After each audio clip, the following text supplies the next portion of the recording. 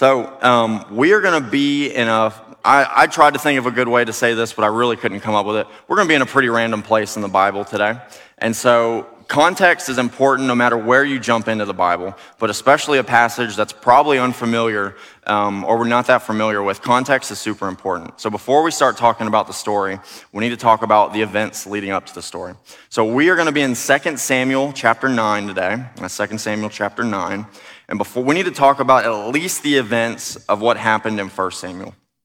So 1 Samuel opens up with the nation of Israel asking God for a king.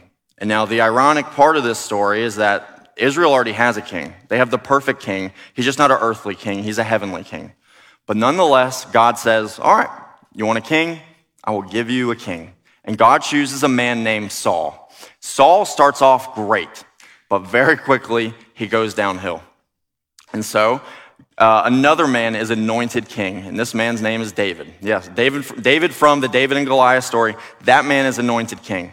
And the people automatically love him. He's growing in stature and favor, all the things.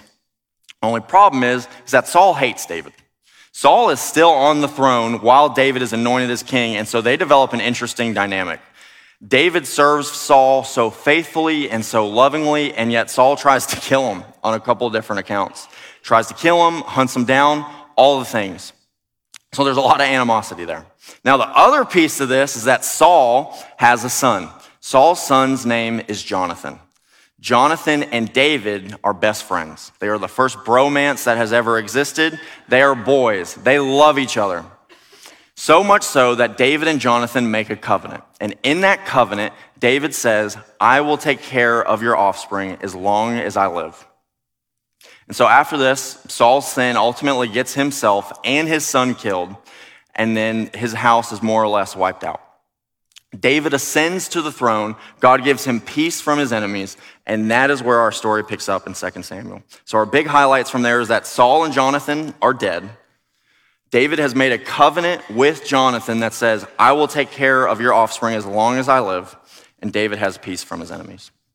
So Nolan, let's go through 9, let's go 1 through 4, if you don't mind.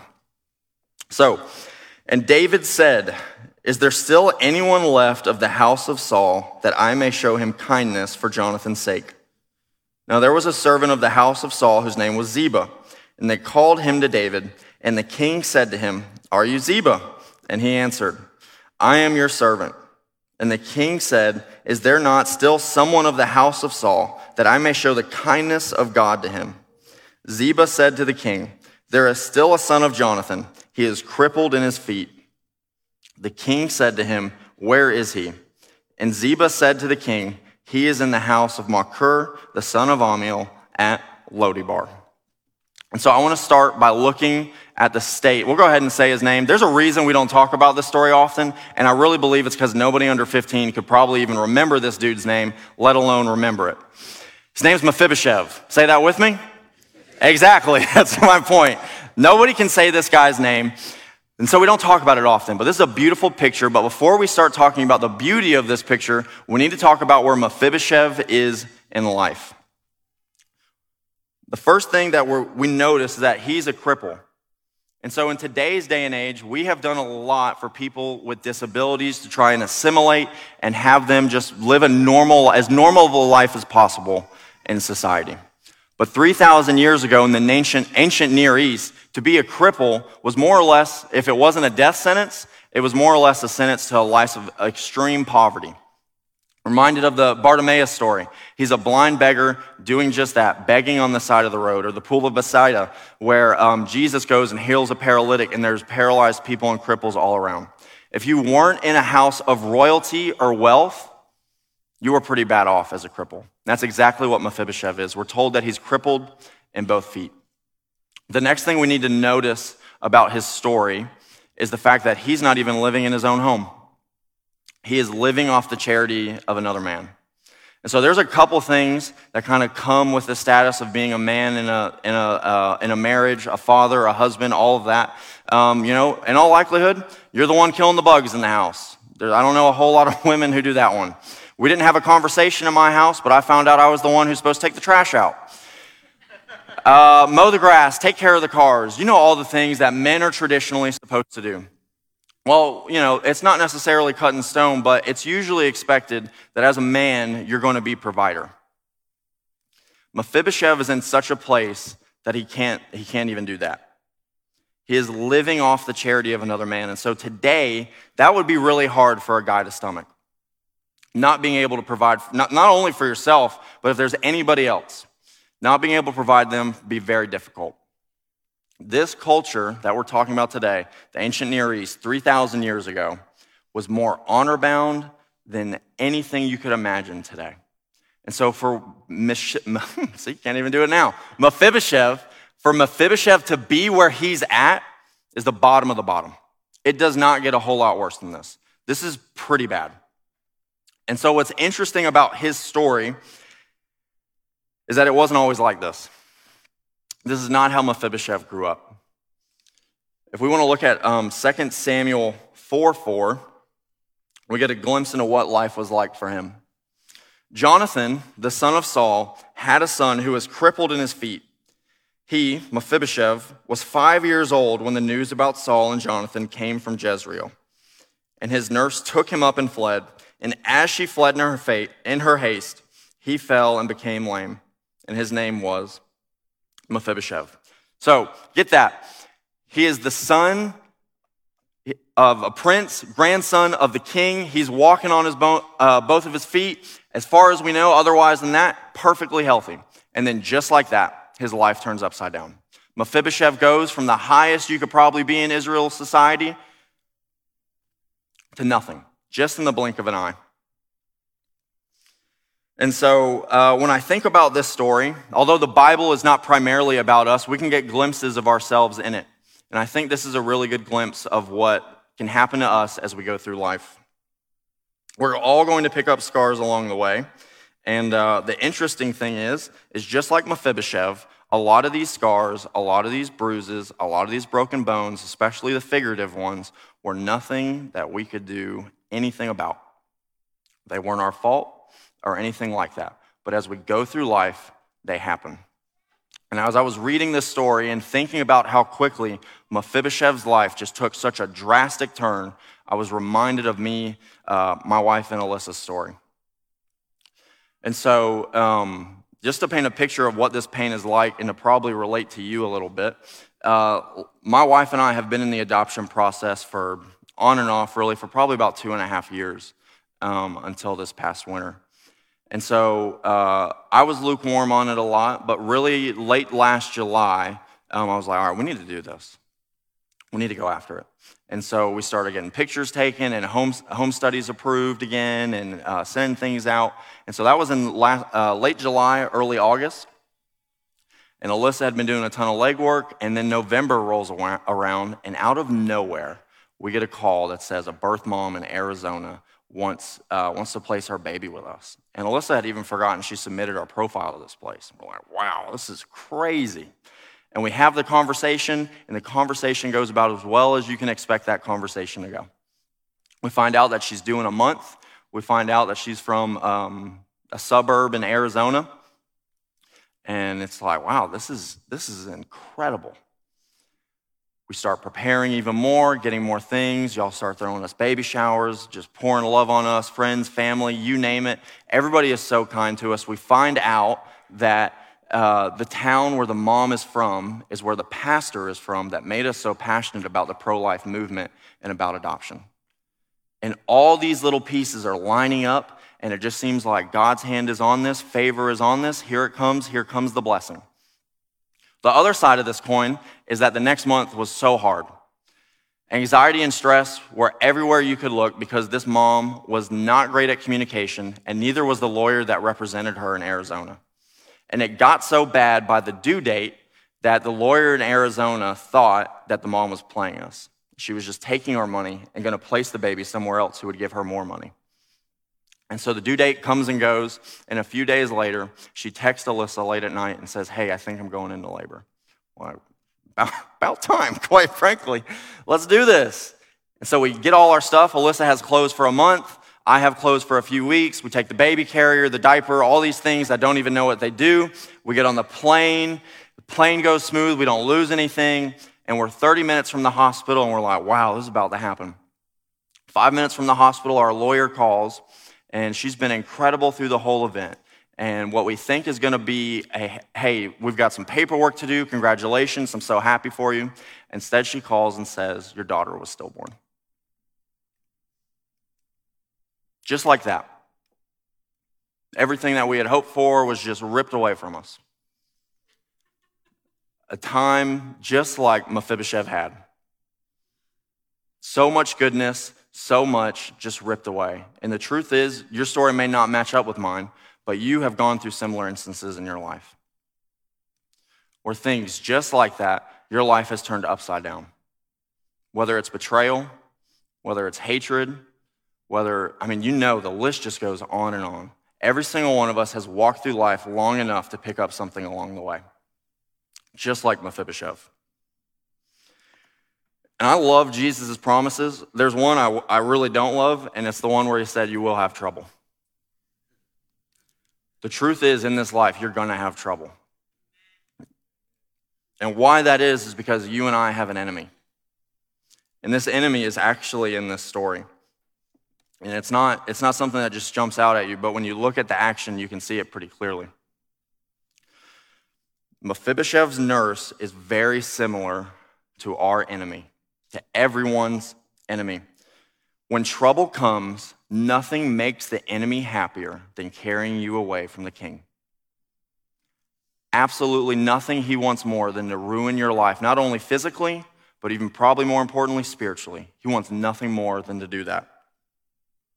And the thing about him is that he will claim it's for our best. He will tell you all the lies. He will peddle everything. And he's trying to get you to go to Lo-debar. And that's where Mephibosheth is, pretty random place. And as you read the Bible, you've got to pay attention to these names because the names are there for a reason. Nothing is random in the Bible. Lo-debar means in Hebrew, land of barrenness. The enemy is trying to take you to the land of barrenness, and he will do anything he can to get you there. Nothing is out of bounds for him. He wants you as far away from the king as possible. That's exactly what he wants. And it's times like these when you have the option between Jerusalem and Lo-debar that remind me of the conversation that Jesus has with his disciples in John 6:66 through 68. So leading up to this, Jesus is teaching on the fact that to have fellowship with him, have fellowship with the Father, you have to eat his flesh and drink his blood. A bunch of his disciples hear this, and they say, this is too hard of a teaching. Who can understand this? Who can live this? And they desert him. Jesus looks at Peter, one of his best friends, and says, are you going to leave me too? Is this too hard? And Peter's response is, it has to be our response so often. To where else will I go? You have the words of eternal life. It's not in anyone else. It is only there. Because time doesn't heal all wounds. I know that's an age-old adage, and I think the more I think about those, the more I disagree with most of them. Time doesn't heal all wounds. Time is amoral. That means it is neither good nor bad. Time is an agent. Time is something that can be used. How many of you know that time, more often than not, if we don't do anything, is just an avenue to make you more bitter, more hurt, more hateful, more sad, more depressed, all the things. Time in itself doesn't heal all wounds.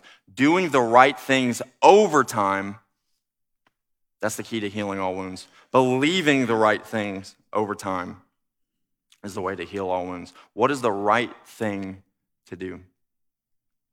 The right thing is to be with the king, because from the king flows his goodness and mercy. From the king flows his love. All of the things of the beautiful aspects of life, those only come from one source. Those only come from the king. That is exactly what we see in the remainder of this Mephibosheth narrative. The king makes it so much better. Let's finish out this chapter. Then King David sent and brought Mephibosheth from the house of Machir, the son of Ammiel, at Lo-debar. And Mephibosheth, the son of Jonathan, son of Saul, came to David and fell on his face and paid homage. And David said, Mephibosheth. And he answered, behold, I am your servant. And David said to him, "Do not fear, for I will show you kindness for the sake of your father Jonathan, and I will restore to you all the land of Saul your father, and you shall eat at my table always." And Mephibosheth paid homage and said, "What is your servant, that you should show regard for a dead dog such as I?" Then the king called Ziba, Saul's servant, and said to him, "All that belonged to Saul and to all his house I have given to your master's grandson. And you and your sons and your servant shall till the land for him, and shall bring in the produce, that your master's grandson may have bread to eat. But Mephibosheth, your master's grandson, shall always eat at my table." Now Ziba had 15 sons and 20 servants. Then Ziba said to the king, "According to all that my lord the king commands his servant, so will your servant do." So Mephibosheth ate at David's table like one of the king's sons. And Mephibosheth had a young son whose name was Micah.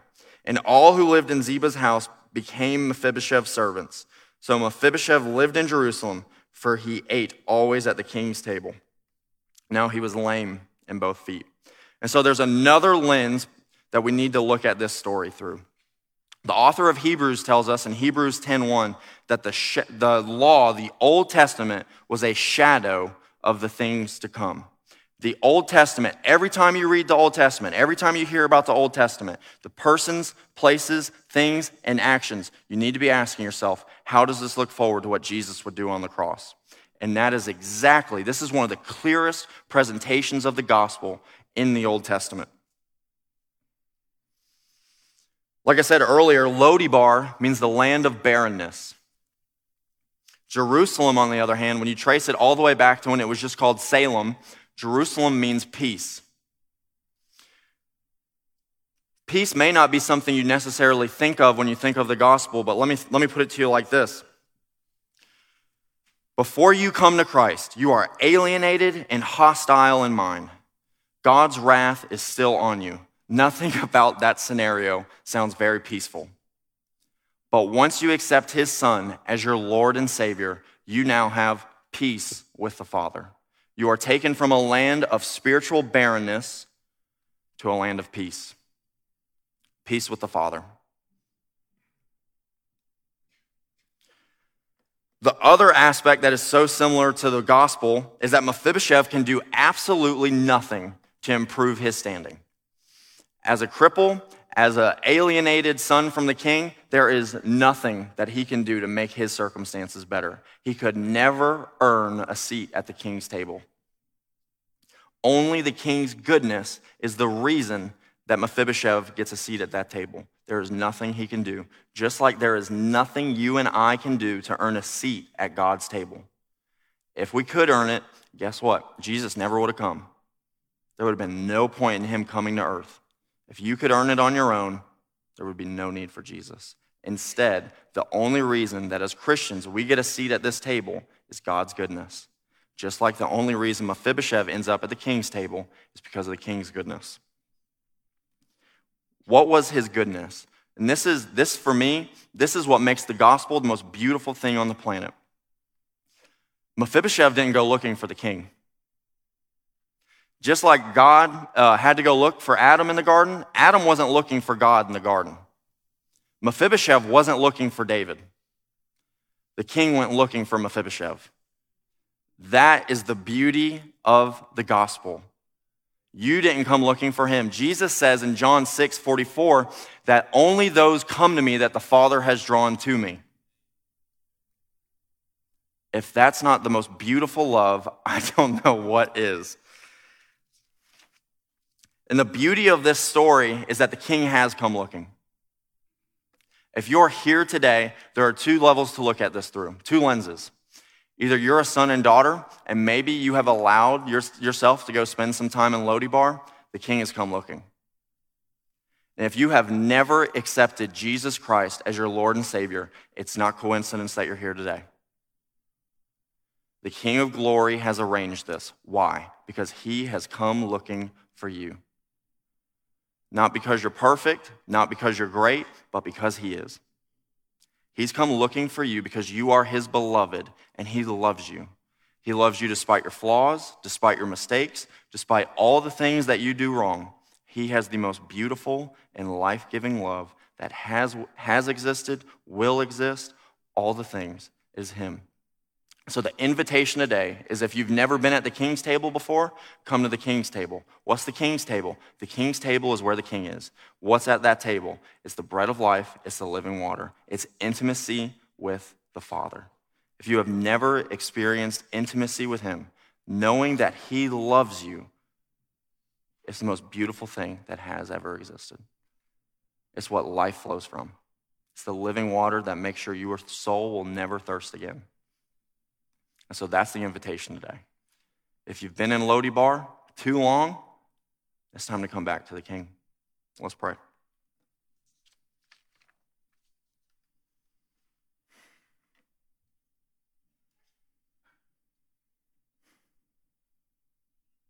God, I pray